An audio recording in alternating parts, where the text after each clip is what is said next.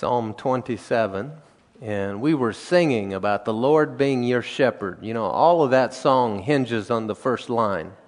And when you say the word Lord, what you are saying is that He is your supreme ruler. When you say Lord, you are acknowledging that He is over you and you are under Him, and it is you submitting yourself to Him when you say Lord of Him. And so Psalm 27 in the NIV, let's read this together. Now when you read this, I want you to read it from your heart with conviction, not as though we're just reading something on paper, but rather that you're reading something that is real and alive in you and makes all the difference for you. All right? The Lord is my light and my salvation. Whom shall I fear? The Lord is the stronghold of my life. Of whom shall I be afraid? When the wicked advance against me to devour me, it is my enemies and my foes who will stumble and fall. Though an army besiege me, my heart will not fear. Though war break out against me, even then I will be confident. One thing I ask from the Lord, this only do I seek, that I may dwell in the house of the Lord all the days of my life, to gaze on the beauty of the Lord and seek Him in His temple. For in the day of trouble He will keep me safe in His dwelling. He will hide me in the shelter of His sacred tent and set me high upon a rock. Then my head will be exalted above the enemies who surround me. At His sacred tent I will sacrifice with shouts of joy. I will sing and make music to the Lord. Hear my voice when I call, Lord. Be merciful to me and answer me. My heart says of you, seek His face. Your face, Lord, I will seek. Do not hide your face from me. Do not turn your servant away in anger. You have been my helper. Do not reject me or forsake me, God, my Savior. Though my father and mother forsake me, the Lord will receive me. Teach me your way, Lord. Lead me in a straight path because of my oppressors.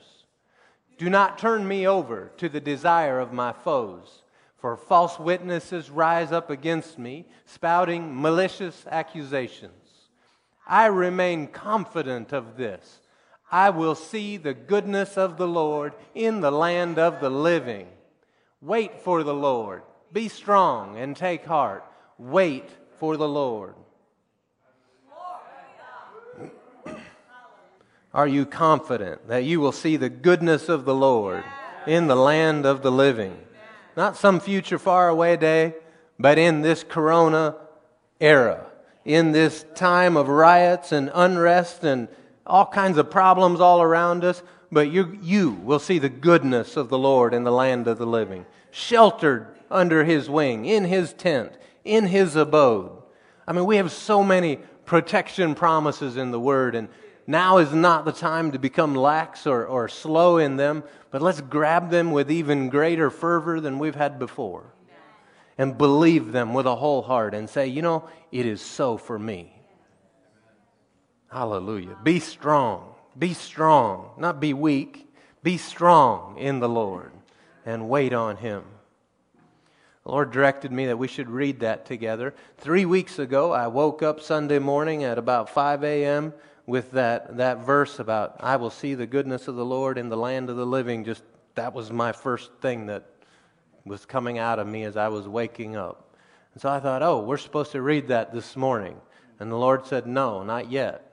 And so then last week, I thought we're supposed to read Psalm 27 this morning. And the Lord said, no, not yet. And yesterday, the Lord said, tomorrow. So we read it today. Because somebody here needed Psalm 27 more than they needed it the last 2 weeks. And if you will wait on the Lord, you will be strong, you will be courageous, and you will see the goodness of, not the badness of the Lord, the goodness of the Lord in the land of the living. Hallelujah. For all of you that have recently joined us and been coming in, You may not know our history. You may not know how and where we began. But in 2006, Apostle Dale Armstrong, the Lord gave him a word to begin to plant this church, Church of the Word International, here in Lancaster County. And so Dale, if you would, come join me, please. So Apostle Dale, he is the one that, on the word of the Lord, founded the church here. And he's been stuck in Ukraine for several months. And so it's good to have him home. Good to be home. Good to have him here in health. And so just what I want you to do this morning is turn your faith on wide open to receive from the Lord, a word from the Lord, and believe that God will teach you everything that He has for you this morning. All right, let's pray. Thank you, Jesus. Father, I thank you for your goodness to us, for bringing Apostle Dale to us. Lord, we look to you as our teacher. We open up our heart, our ears, and I ask you, Lord, to increase our understanding this morning and give Apostle everything that you would have him to minister this morning in the mighty name of Jesus, and amen. Open your Bibles with me to, we have 3 texts I'd like to read and then jump right into the Word of God. So good to be home, so good to see everyone. I think Terry kept track, it was 96 days. I went on a 5-day trip to preach in Riga, Latvia at a church there. Actually only 3 days in the church, but it'd be a 5-day trip, and got caught moving through Kiev, and they closed the borders, and ended up being 96 days. So it's quite interesting to pack for 5 and stay for 96. Believe me, and especially when you can't even buy underwear. I mean, everything was closed. Hallelujah. So the Lord used it. I feel that I was sequestered by the Lord to experience a tremendous time of prayer and intercession at a moment of crisis in the world. And I did learn a lot. I learned more than I realized, and I remembered a lot. It's interesting. God wants us to stir us up and put us in remembrance of things that we've known, but somehow they just got neglected. You probably have things in your attic you forgot you had. You know, forget about having Christmas. Just wrap up everything in your attic and open it up again, and you might be just full of joy, right? So I want to look at three texts and then discuss some things about how God reveals things. Our first text is here in Psalms 27, verse 13. I had fainted unless I had believed to see the goodness of the Lord. It's a King James. Notice the phrase, I had believed to see. He didn't say he saw it. You had to believe to see it. All right? Just keep that phrase. Turn with me then to Psalms 119, verse 18. Psalms 119, verse 18. You believe to see the goodness of the Lord. Some people don't believe to see the goodness of the Lord. They believe to see the worst. They believe to see the negative. They believe to see fear. They believe to see the end. And sometimes you have enough evidence around you to justify that. Amen? I mean, people were saying, what is this pandemic? You know, what kind of plague is this? Oh, you know, it's nothing, some people say. And then you want to look in the natural to find out, you know, what is happening. But God never really instructs us to look in the natural. Psalms 119, verse 18 says, open thou mine eyes, that I may behold wondrous things out of thy law. It's a wonderful prayer, isn't it? Open thou mine eyes. And it's a simple prayer, but again, sometimes we forget these things. Unless God allows us, we're not going to see. So being a deeper believer, a deeper, stronger Christian, isn't a product of education. It's a product of revelation. I'm not against education, because the more you learn and study and seek, and the Bible's full of that, isn't it? it develops a greater capacity, but we also have the capacity to become blinded even by what we know. That the Bible says even that the things that we know can puff us up in pride. See, we have to pray specifically to be able to see. And then finally, go with me to John 3, and we're going to look at several other scriptures this morning, but these are our texts. John 3, let's begin in verse 2. Nicodemus, the same, came to Jesus by night. Always remember, you can go to God at any time. And he said to him, Rabbi, we know that thou art a teacher come from God. How did he know? For no man can do these miracles that you do, except God be with him. Jesus answered and said to him, Verily, verily, I say unto you, except a man be born again, he cannot see the kingdom of God. Now, whereas Nicodemus said, I know who you are because of what I've seen, miracles, Jesus said, you can't even see the kingdom of God until you're born again. See, the new birth is a gateway into an understanding and a revelation that the world doesn't share. It's very important to remember this. And by the way, let's define a few terms. When I say revelation, I remember, probably 30 years ago, I was teaching in a ministry in Washington, D.C., and the room was full of highly educated people. And back at that day, I was still a redneck from northwestern Pennsylvania. And I couldn't believe I'd gotten into that mess. I don't know how I even got into that room. The leading scientist on the Star Wars project working with President Reagan was in the room. And I can go on and on. I mean, their clothes were worth more than my entire life. I mean, I was so intimidated. And I've always been blessed with a stone face that you don't know when I'm intimidated. But I was scared out of my mind. I was literally looking for an exit. I went out on the balcony hoping there was a fire escape. I'm supposed to teach these people. And there was one gentleman there by the name of Art Lindsley. He's the director at the time of the C.S. Lewis Institute. Highly educated man. And to make a long story short, the Holy Ghost broke through, and there was a woman there with a steel rod in her back, and the steel rod disappeared. She was healed, and all of them knew her, and they all got so excited about God. My 45-minute sermon that I was allotted went several hours. I don't think we left till 2 or 3 in the morning, and they were all speaking in tongues, and the whole lot of them, even the Star Wars project leader, and there was a fellow there that grabbed me after that everything was over, and we went into this huge walk-in closet and closed the door, and he says, can you pray for me in private? And I said, why private? And he says, well, I'm a homosexual. And so we cast the devil out of him, and he was set free. Later we got invited to his wedding. Later we got cards announcing the birth of all of their children.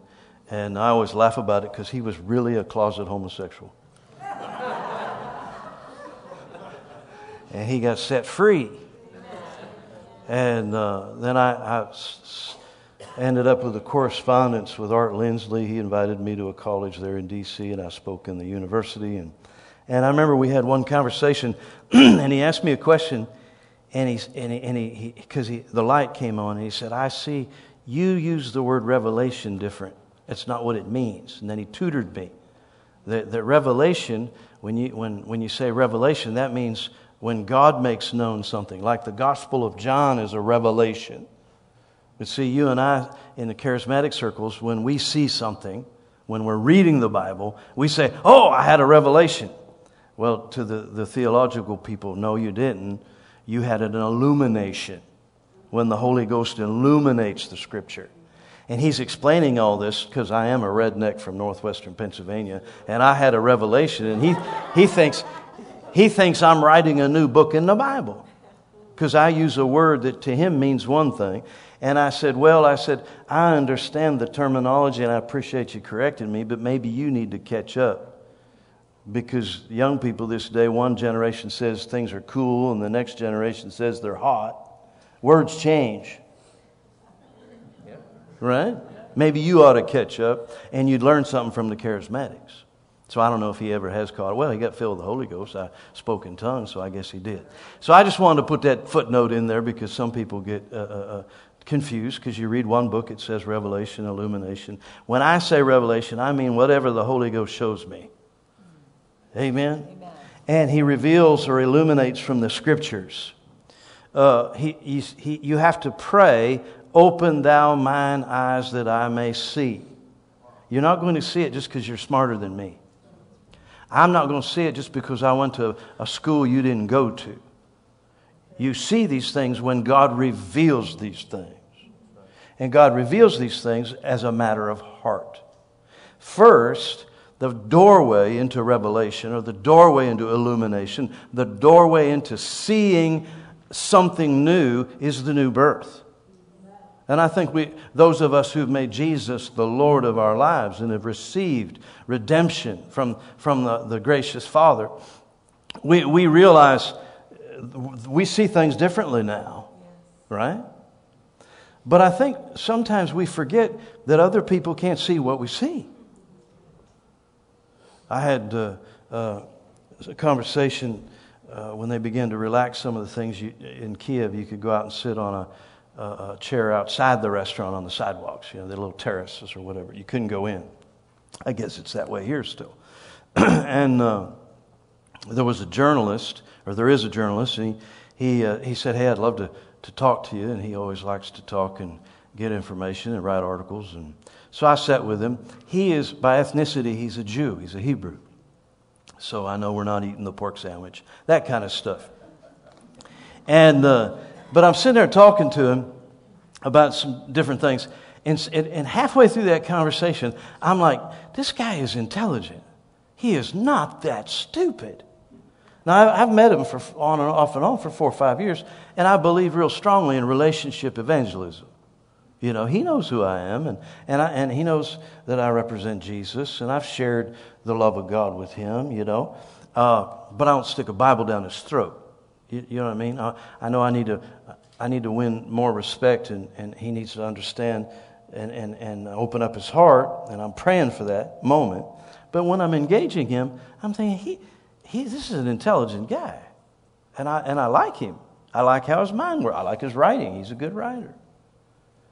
But man, on this issue, you're just as dumb as a stump. And I'm sitting there and I realize, wow, everything, every component of the U.S. government that's based on a revelation of God that our founding fathers had, he can't see it. And I had a revelation sitting there. Why these Democrats are so stupid.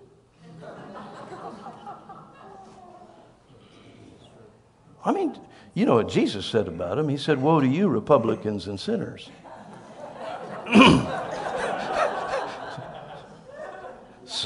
Sorry. I like that one.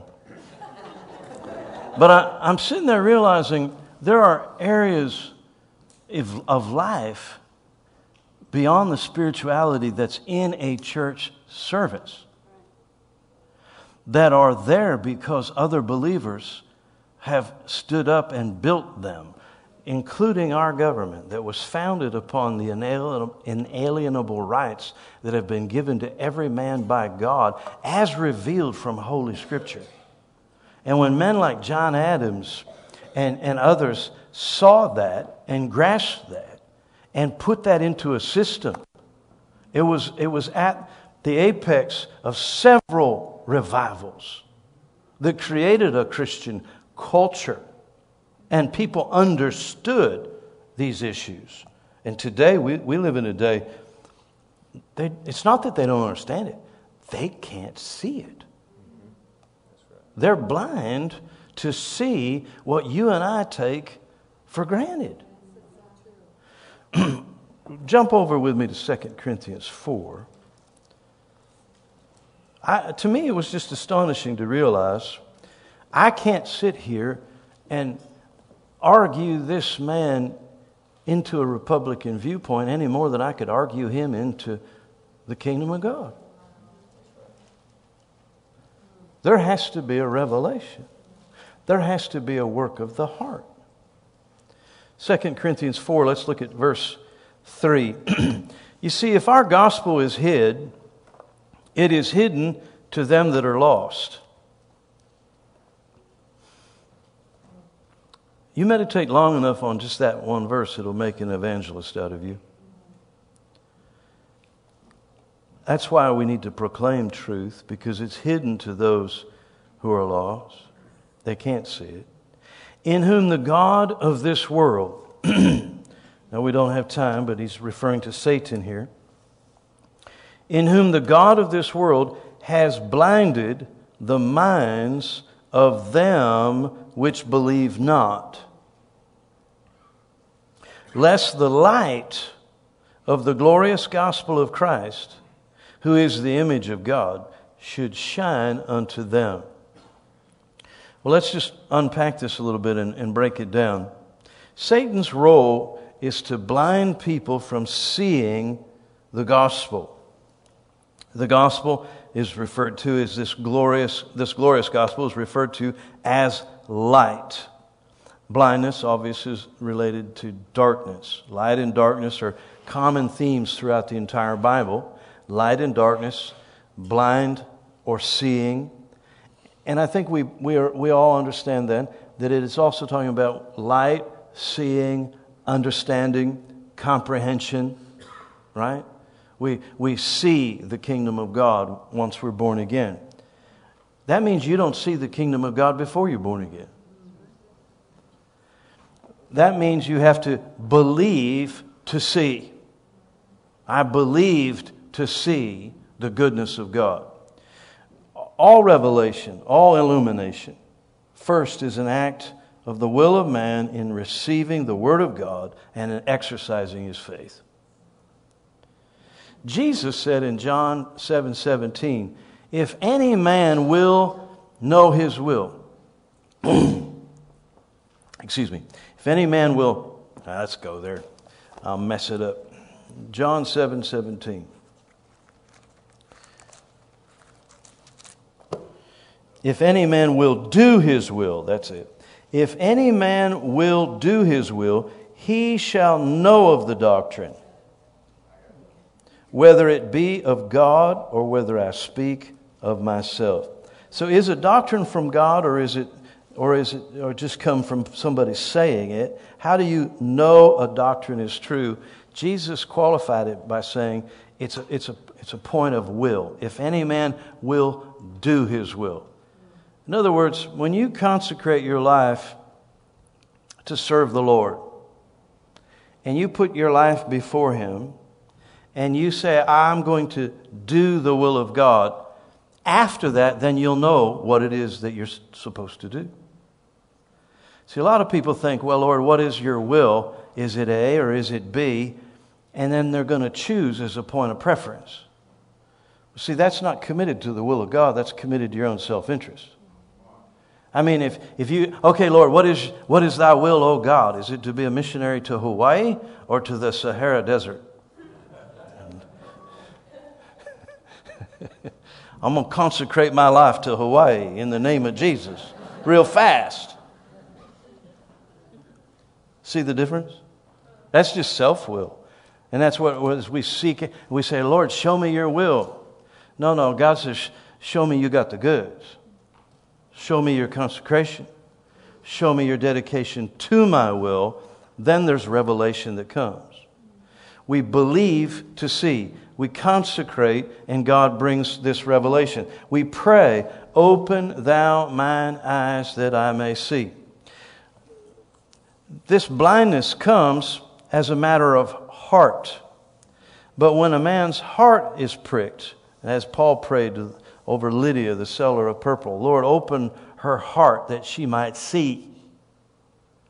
When God deals with the heart of man, then revelation begins to flow. And still this blindness, we need to realize how extensive it is. Look back in chapter 3, and maybe a little bit of a side journey, but it still continues. And Paul talked about this plague of blindness. He said in verse 12, 2 Corinthians 3:12, seeing then that we have such hope, we use great plainness of speech. And he's talking about how he ministered. And he said, and we're not like Moses, which put a veil over his face, that the children of Israel could not steadfastly look to the end of that which is abolished, but their minds were blinded. For until this day remains the same veil, untaken away in the reading of the Old Testament, which veil is done away in Christ. But even to this day, when Moses is read, the veil is upon their heart, not over their eyes. It's a heart issue. Nevertheless, when it shall turn to the Lord, the veil shall be taken away. So what Paul is commenting on is even with a culture of all of the Hebrew nation being raised on the holy word of God, and the traditions and the customs and the ceremonies, all of this that was in their culture, Jesus said they're still blind. He said it's sort of like this glory that was in Jesus' face, but he had to put a veil over his face so that people wouldn't see it. And all of this culture of the Hebrews being raised up over millennia, they're still blind because they read the Old Testament and they don't get it because they don't understand Jesus. But the veil that's over their heart, not their eyes, is taken off when you add Jesus into the mix. You see, without being born again, you cannot even see the kingdom of God. And that's why it's always been a pet peeve of mine. But, you know, the devil brings about these kinds of things about every 20 years, and I'm sure it's already gone around once, but this merry-go-round will come around again. Just be ready for it. Where everybody wants to go running to some Jewish rabbi to learn the Old Testament. I was in a meeting of ministers, about 800 pastors, and they brought this Jewish rabbi up on front to teach us the Old Covenant. And I thought, dear Lord, I don't read Braille. Well, I got up and left, made a stink.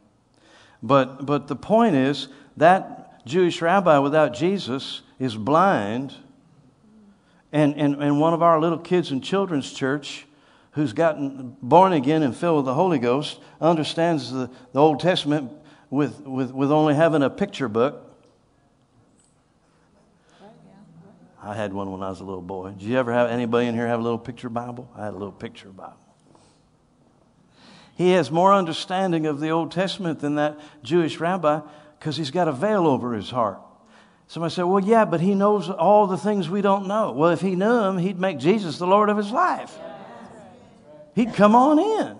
It's obviously that he doesn't know it. Right? It's a matter of heart. Jesus said, look over here in John again.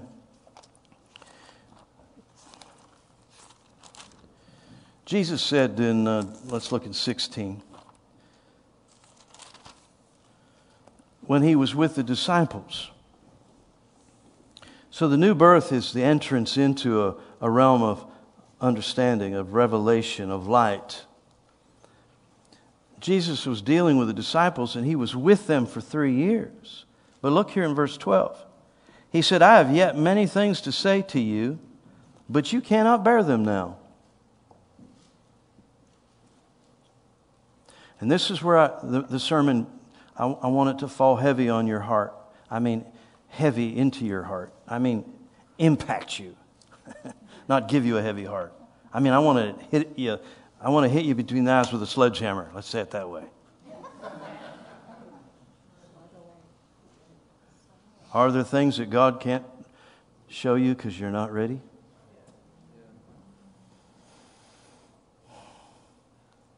See, only we can evaluate ourselves on this. Jesus looked at these guys. He'd spent 3 years personally tutoring them. So that's pretty intense.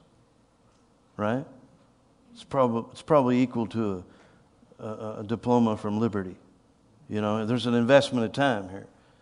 But he still said, there's things I want to show you, but I can't. Can you imagine God saying that to you? I mean, that'd make me want to kick a can down the street, that's for sure. Throw a chair out the window or something. What do you mean there's things you want to show me, but you can't? Which obviously means I'm not in the position to hear them, or you can't bear them now. You see, you got to realize that growing up in Jesus, you're going to see greater and greater glory to glory, moment by moment. You're going to get more. You're going to see more. And others will change too. I remember when I was a teenager, I was still, I think, in high school, I got filled with the Holy Ghost, and I was just obsessed with the Word of God and reading the Word. I was teaching once a week in a Bible study, and I'd study 3 or 4 hours every day just to be able to have something to say for 1 hour in that Bible study. And my mother bought me a book by Watchman Nee. I think it was for Christmas or my birthday. I don't know. It was a real thick book, Spiritual Man. I mean, it's like 4 inches thick, you know. And I was so excited. I got me a thick book to read. And I start reading this book. I get into it about 3 or 4 pages, and I think, man, this guy's an idiot.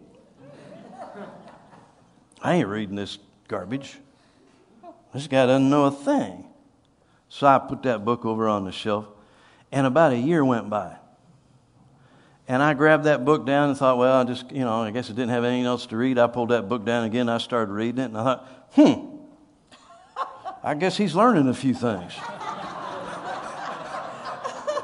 I read 2 or 3 inches into that book. I thought, yeah, well, he ain't the best, but he's growing up.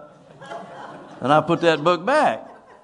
I don't know, 3 or 4 years later, I pulled that thing down and I started reading that thing, and I thought, Watchman, you finally got it. I read that thing from front to cover, and I thought, man, he improved a whole lot. He sees things in a whole new way, Isn't that the way life is? Now, I'll put a disclaimer on there. There's been a few books I've said, I ain't reading that, and I put it back. I picked it back up 6 months later, and I'm thinking, he's dumber than he was before.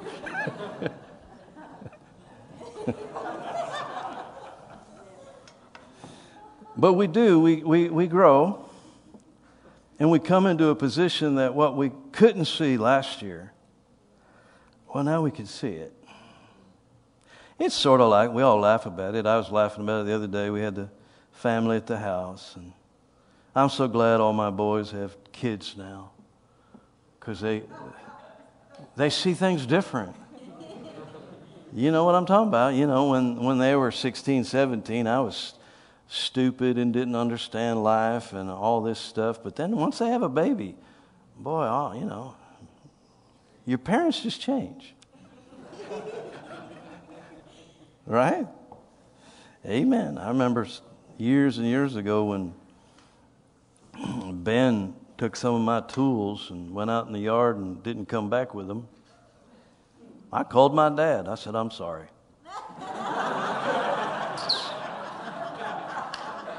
I remember that hacksaw made a perfect submachine gun. I'm running through the woods. It's probably hanging on a branch still to this day somewhere. But you grow up and you begin to see things differently. And I want a passion in you that you need to see more. That there are some things we haven't seen yet. Some we've forgotten. Paul talked about it. Slip over with me to 2 Corinthians 4. What time do I have till? 10:30?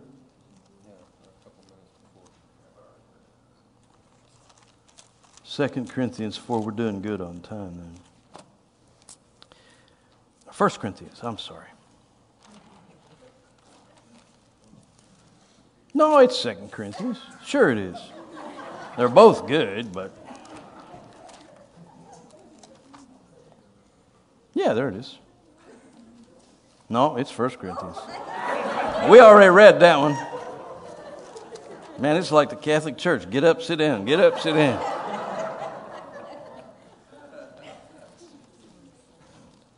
1 Corinthians chapter 3. 1 Corinthians chapter 3. I got it. It's on the inside column on the left page. So I hate reading on my phone. I've been reading on my phone all the time, but you can't find things. I know it's right there on the left side. 1 Corinthians chapter 3, verse 1. And I, brethren, could not speak unto you as unto spiritual, but as unto carnal, even as unto babes in Christ. I have fed you with milk and not with meat, for hitherto, now notice this, you were not able to bear it. Neither yet now are you able. It used to bother me. I had the privilege of hearing Brother Hagin, Kenneth Hagin, preach quite a bit. Not enough. And I always enjoyed it. But more often than not, you'd hear him preach the same thing. Remember Terry and I, we were up in Toronto. We went to a faith seminar where we're going to hear Brother Hagin for a week. Well, and we had, my cousin was Brother Hagin's secretary. So we got special seats. We were sitting literally right behind Brother Hagin's wife, so we're in the second row. And he gets up to preach, and his wife Aretha is sitting right in front of us. And he gets up and opens his Bible and says, turn in your Bible with me to Mark chapter 11, verse 22. And Aretha opens her purse, pulls out a fingernail file, and just starts going like this. and I start laughing because it just hit me. This poor lady, she's heard that sermon more than I have. If I think I've heard that faith sermon more than once, Lord, how many times has she heard that? I remember one of the boys, it was probably Zach, he was complaining, saying, you've preached that before. And I'm thinking, I've heard every sermon I've ever preached. If you're bored hearing the same message twice, I've heard it every time. Somebody said, well, why over and over and over? Because they still haven't got it, and you can't go further until they do. One time we were in Gatlinburg, Tennessee, July 4th weekend, 1987. Did you know that? I don't know why I remember that. But we were at a conference with Norval Hayes, and Brother Hagin was one of the speakers. And in one of the evening meetings, Brother Hagin was preaching, same simple message. I'd heard him preach 20. I don't mean to boast, but probably, the room's full of preachers. Probably half of the people in that room could stand up and preach the same message. And I'm sitting there crying out. I had problems. I had needs. I was dying on the inside. I need a miracle. I need a revelation. I need a heavy revy.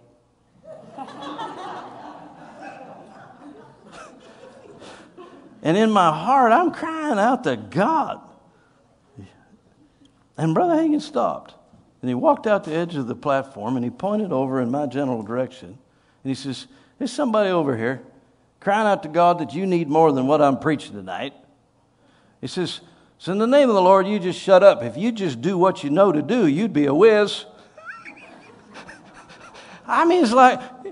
It's like he just reached out there and hit me on the head with his Bible. I'm just sitting there. It could have applied to 100 people, but you know how it's like. That, I'm sure that was me. And I'm sitting there, if you just do what you know to do. And then I realized, I'm not. I'm not doing what I know to do. I'm not rejoicing in the face of famine and sorrow. I'm not rejoicing in the Lord. Again, I say rejoice. I'm not leaping for joy. I remember when I leapt for joy, leapt for joy. I was in the middle of making radio tapes in a radio room in Meadville. And there was a pastor. Yeah, he was a pastor. He was mad at me. He was so mad at me. He came to where I was making radio tapes and started thumping on the door, swearing at me. Did you know pastors can swear? And I mean, we're in a church building. Hauls me out of this booth, and he's yelling at me. And I rose up in the love of God, and the thought went through my mind, I can take him.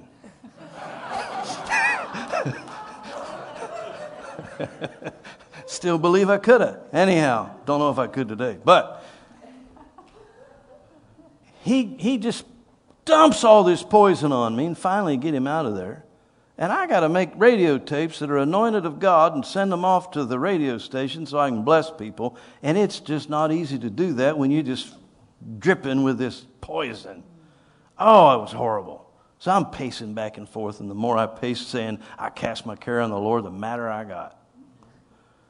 You know what I'm talking about? I just couldn't shake it off.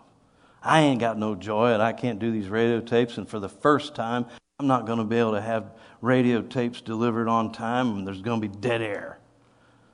And I'm saying, Lord, what do I do? And the verse flies up into my spirit, and I hope you heard the pastor, because when you wake up and there's a verse, don't ignore it. You better pay attention. See, God's ministering to your spirit.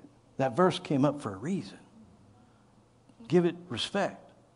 And here I am in the midst of this poison, and a verse floats up, leap for joy. It's from Matthew. When they persecute you and say all kinds of things bad about you.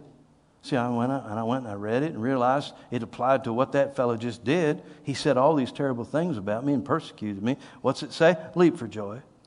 Doesn't say brood. Doesn't say write a nasty letter and justify thyself. Right? Yeah. See, if you'll do what you know to do, you'll be a whiz. So I started leaping for joy. Like a pogo stick. I'm not kidding you. I just thought, well, he said leap for joy. I just started jumping up and down like a pogo stick, saying hallelujah, and just jumping around. And it was a storefront church with big glass windows and people on the sidewalk. And I'm in there jumping up and down, shaking my hands above my head, praising the Lord, looking like a total idiot. And eventually you realize you are. And so you just get over yourself. And I started laughing. And I realized how insignificant that entire argument was and who really cares. And I just had a good time with Jesus. Went back in that radio room, made the radio tapes and sent them out and blessed people. Just do what you know to do. But sometimes we don't. We withdraw and we're not able to bear or to hear what God wants to speak to us. And friends, that's what is the burden in my heart. Is to realize sometimes God's just got to box you up even for 3 months to say one thing. Because you're not ready to hear it. You're not in a position to hear it. You could be. You could be, but you're not. So you got to take the time to pull the weeds out, cultivate the garden a little bit better, and have a listening ear. Amen. See, without salvation, you're not going to see anything. And the Bible says it's equivalent to Philip in the desert when he was translated. And there he was there, and then he wasn't. Boom, he's gone. He's somewhere else. Prayed for that for 3 months. Didn't happen.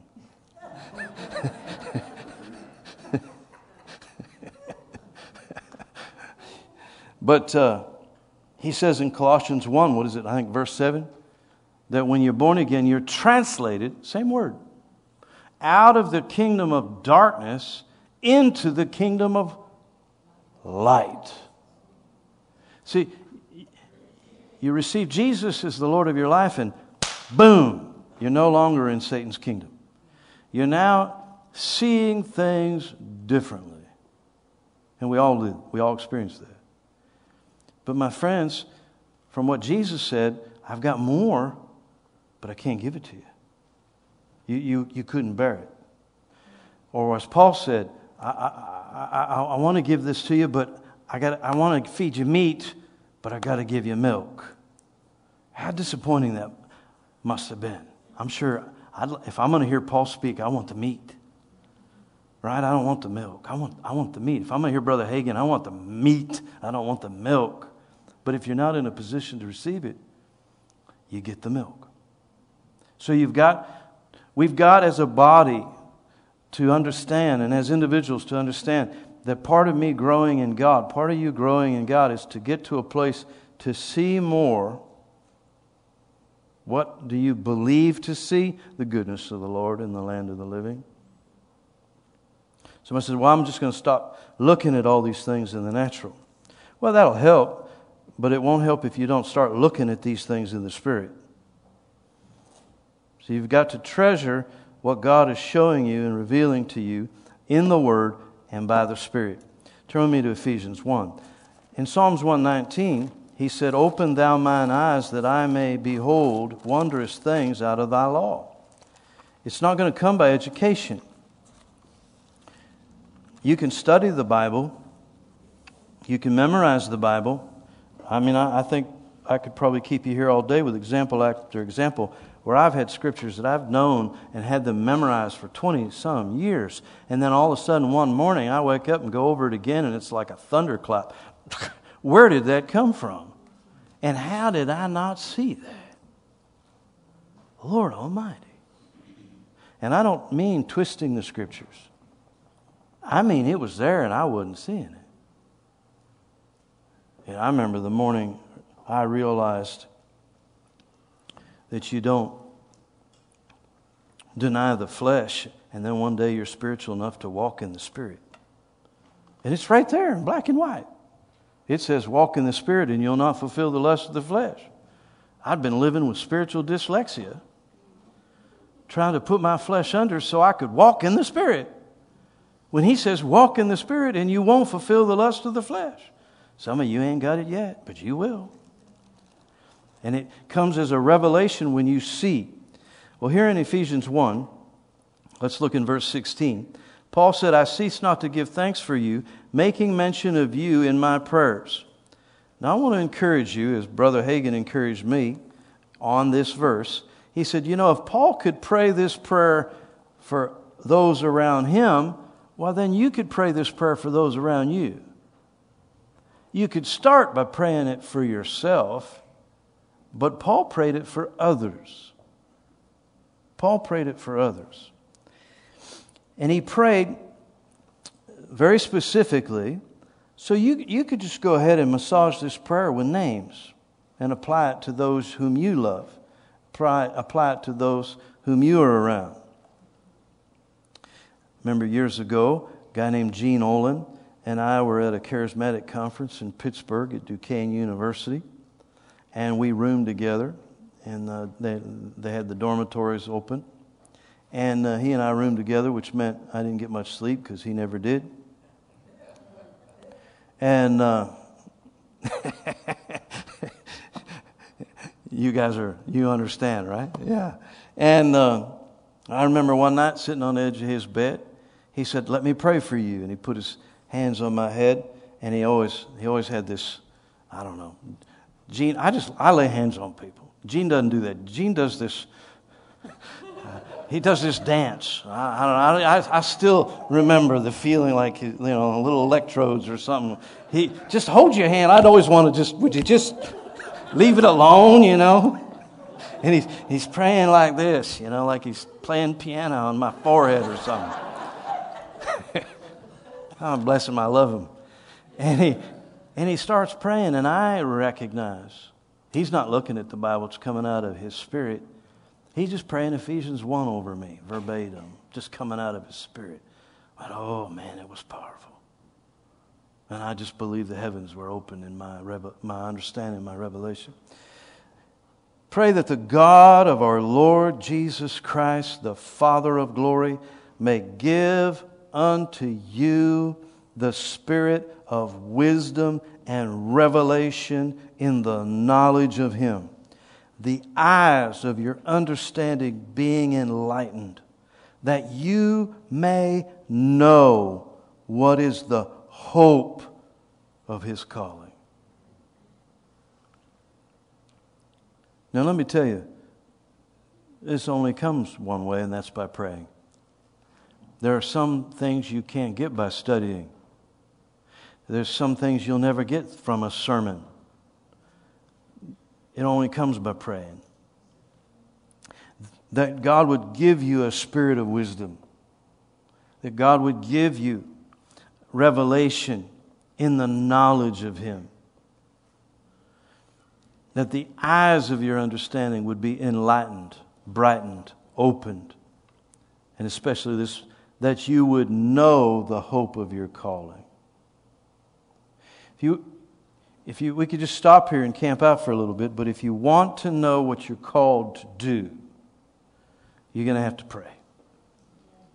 You've got to pray and ask God for that spirit of wisdom and revelation and the knowledge of Him to unfold so that you know how you fit into that picture. You see, if we're so focused on ourselves and our part and the part we play, as I said in the very beginning, it really can smack of nothing more than self-interest and selfishness. But when we recognize it's the Lord of glory that we serve, then we come before the Father. We want this spirit of wisdom and revelation in the knowledge of Him to flow. It just trickles right on into our part. What's the hope of our calling? And I learned years and years ago when I'd lost some hope. The Lord dealt with me because I was asking the Lord about it. I feel like I've just lost hope. And the Lord said, no, you've gotten off your calling. You see, when you know you're in your calling, hope's a byproduct. It's the hope of your calling. When your life is aimless and without purpose, when you don't feel that you're fulfilling what God created you to be, you lose hope. But when you sense in your inner man that this is who I am, this is why God put me here, this is what I am to be doing, then hope is the byproduct. Hope rises up strong on the inside. We've got to pray and we've got to ask God that we would see more. I don't want to be left in a position where God wanted to say something to me, but He couldn't. Turn with me to Hebrews.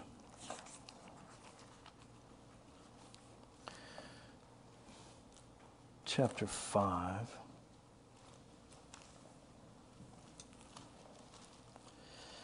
You getting anything out of this morning?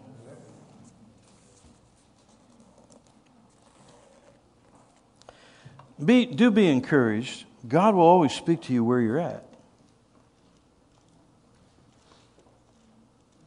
See, even when Jesus said that and Paul said that about I wanted to say things, but you couldn't bear them, Jesus went right on into a teaching on the relationship they would have with the Holy Spirit. Right? And that relationship with the Holy Spirit led them right on in to greater revelation. And Paul, when he said, I wanted to feed you with milk, but I had to feed you with meat, but I had to feed you with milk. Well, what did he do? He fed them with milk. Why? To grow them up. It's not that you're not going to be able to hear, but God's going to speak to you where you are. Amen? And I'm going to trust that we're going to grow up to a place where we need to be. He said in Hebrews 5 verse 11 about Jesus, our high priest, he said, of whom we have many things to say, which are hard to be uttered, seeing you are dull of hearing.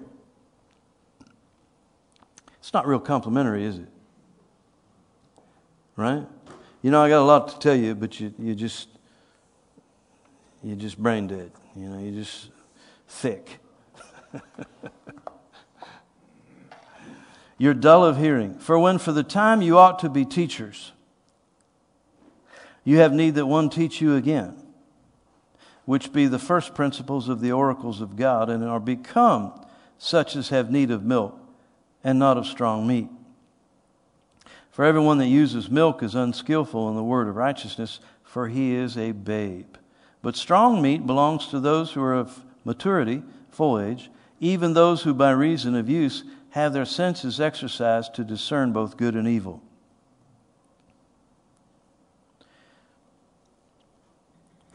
And I don't want to flatter you, but I want to compliment you. Because you're not like a lot of churches.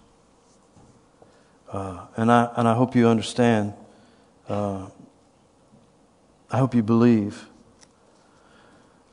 that I see that and that others see that. When there's a crisis and a pandemic and the tithes go up. Is that right?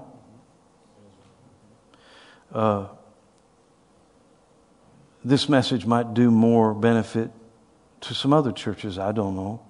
But it's important to stir us up to realize that when the world is in crisis, some things remain the same.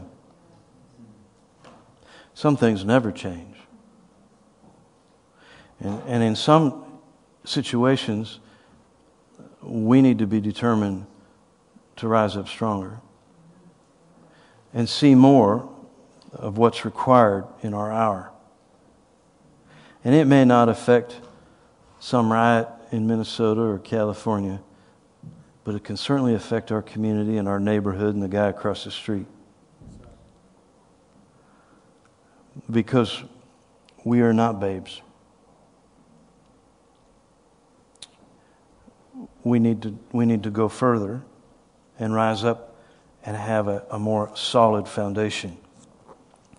I've seen situations where I was greatly disappointed in believers in years ago. Some of you might remember the Y2K debacle, the Y2K hoax. I was in Moscow that December. I'll never forget it. It was one of the coldest winters on record. I remember they found, this is the day I left Moscow, they'd found all these homeless people frozen on the street. And I came back to a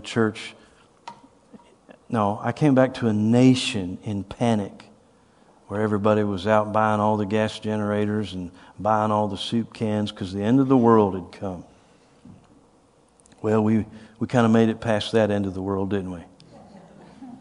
I was so mad when I came back, my wife invented the phrase, the spirit of slap.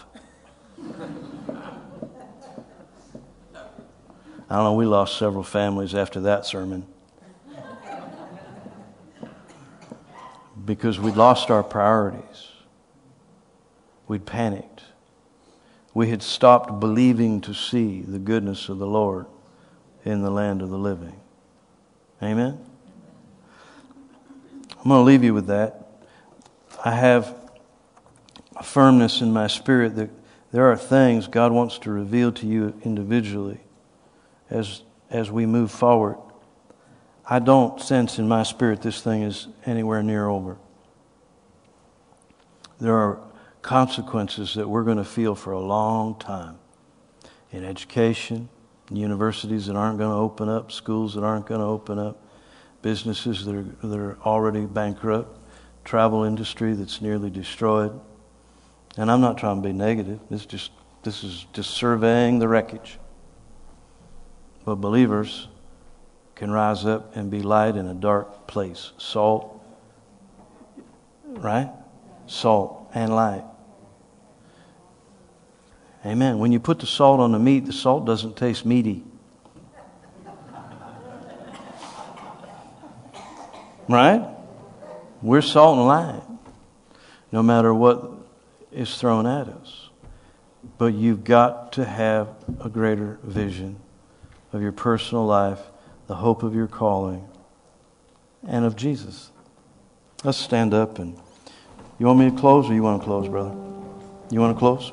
Turn it over to Pastor.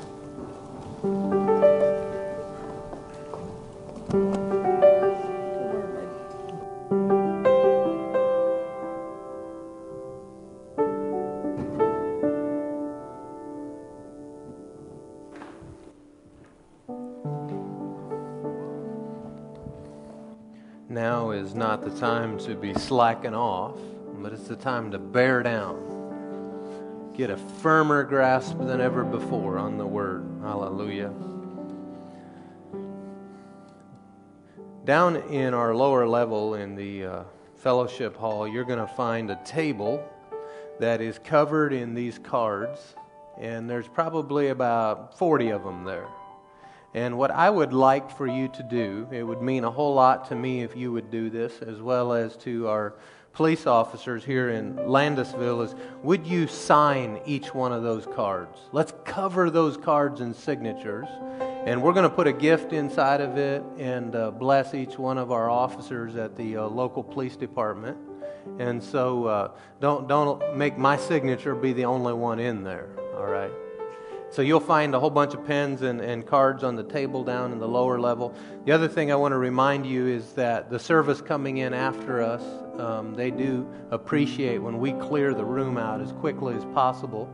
And so everyone is invited down to the lower level where we'll have finger foods, and likely you're likely to hear music in here too loud to have a conversation anyway. So if you're wondering why is the music so loud, it's to get you to go downstairs. All right, bless you. One way we love God is by loving one another. Good morning. Welcome to Church of the Word International here at Landisville. So glad that you're all here today. What a blessing. I'd like to encourage you in your worship this morning from Psalms 34. Now, this psalm was penned by David when he was running from King Saul. He ran into the Philistines. Can you believe it? And he was put in jail by the king. And there he sat in jail at the Philistines and penned this particular psalm when he was in a heap of trouble. So if you have any problems in your life, this is a great psalm to just stay in. I will bless the Lord at all times. See, I will. You use your will. His praise shall continually be in my mouth. My soul shall make her boast in the Lord. The humble shall hear thereof and be glad. Oh, magnify the Lord with me, and let us exalt his name together. I sought the Lord, and he heard me, and delivered me from all my fears. They looked unto him and were lightened, and their faces were not ashamed. This poor man cried, and the Lord heard him, and saved him out of all his troubles. Don't you love that word, all? The angel of the Lord encamps around and about all that fear him, and delivereth them. Oh, taste and see that the Lord, he is good. Blessed is a man that trusts in him. Oh, fear the Lord, all ye saints, for there is no want to them that fear him. Hallelujah. What a great penned prayer that David sang in the prison, not knowing really what his fate was. He blessed the Lord. He sought the Lord. He magnified the Lord. Well, let's stand together as a family of God, and let's thank the Lord so much from our heart of all that he is, all that he's done, and all that he is yet to do. Amen.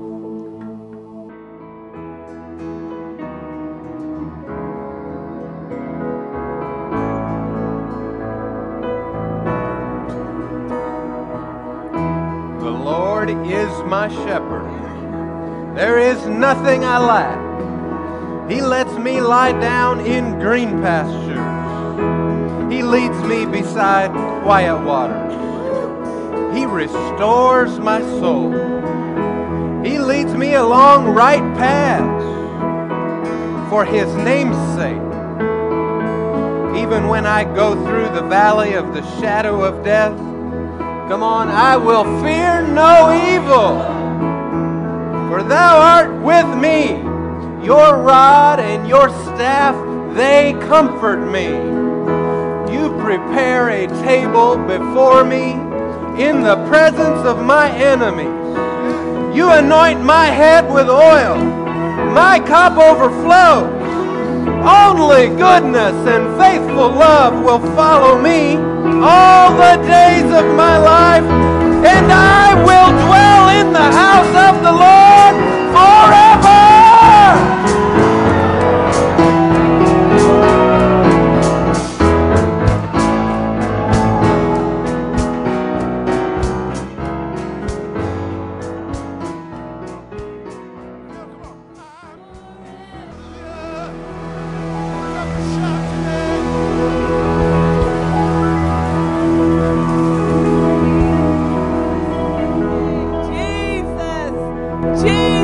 Christ, our living God, living among us, in us, with us, for us, promises never to leave us or forsake us.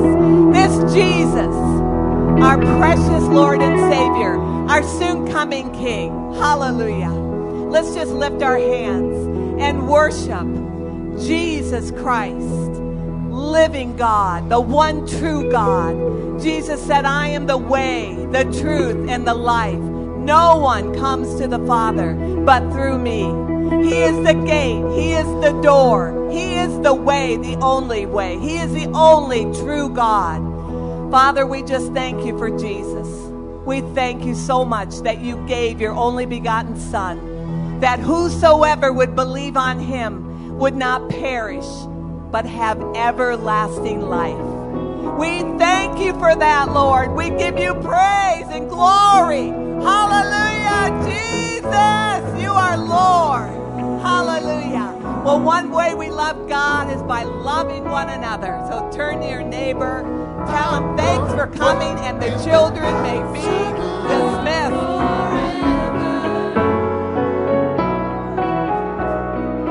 I'm gonna dwell in the house of the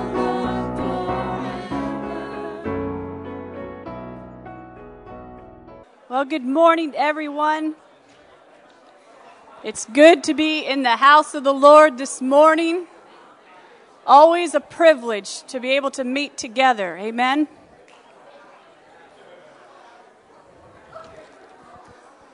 Well, we're going to prepare to return the tithe to the Lord this morning. Hallelujah.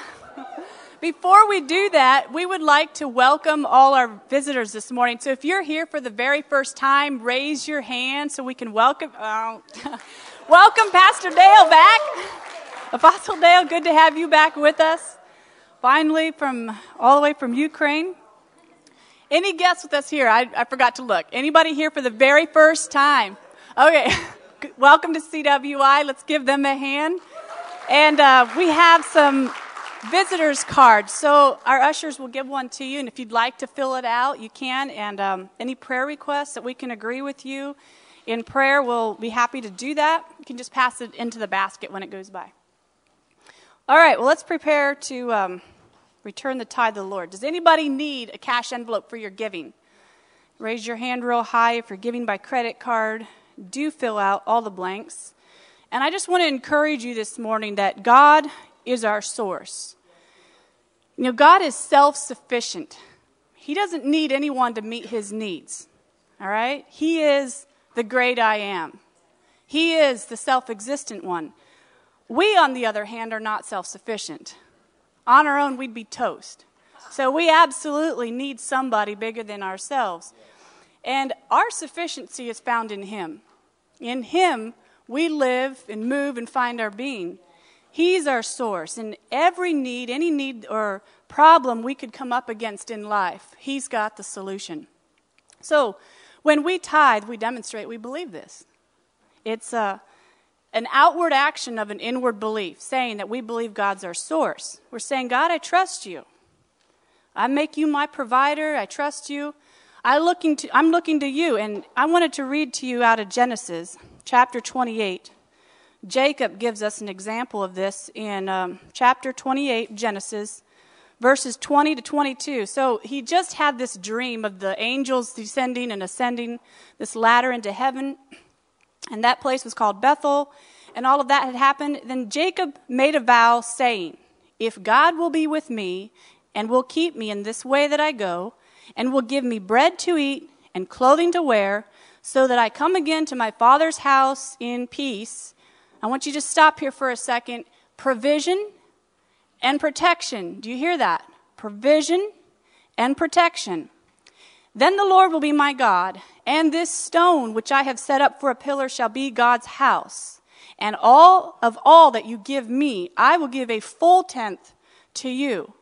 So what he's saying here is saying, God, he's declaring, God, you're my source. I'm trusting you. I'm recognizing you as my provider. And then on this declaration, he says, I'm going to tithe. As an outward action of this inward belief, I'm tithing. Now, I've always wondered, here's a place where it says it, and I know Malachi does too. It says, I'm going to give a full tenth. well, what, could you give a 3/4 tenth? I mean, tenth is 10. I mean, tenth, like, how do you give not a full tenth? But anyway. So all of our resources come from him. He says that here, of all that you give me. So everything we have comes from him, and we completely trust him to provide. Amen? All right, well, let's take a hold of our tithe, and let's present it to the Lord. God, we are so grateful for you, and we so need you. And we just recognize our need of you. We recognize that on our own, we can do nothing, but with you, we can do anything, we can overcome anything. That we're just so thankful that you've given us your promises, that you meet our needs, that you've promised to be a good provider, and we just thank you for it. We present the tithe to you with joy in the name of Jesus, and amen. And the ushers can pass the baskets. All right, well, we would like to congratulate some graduates that we have with us. So Kathy Ginder and Patrick Zimmerman, can you please come forward? Woohoo!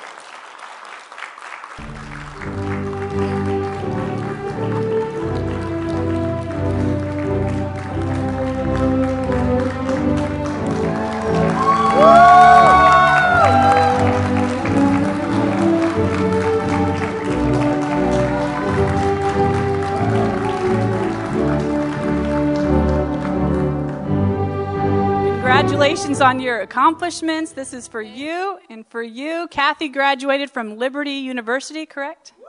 And Ephrata Mennonite. So congratulations.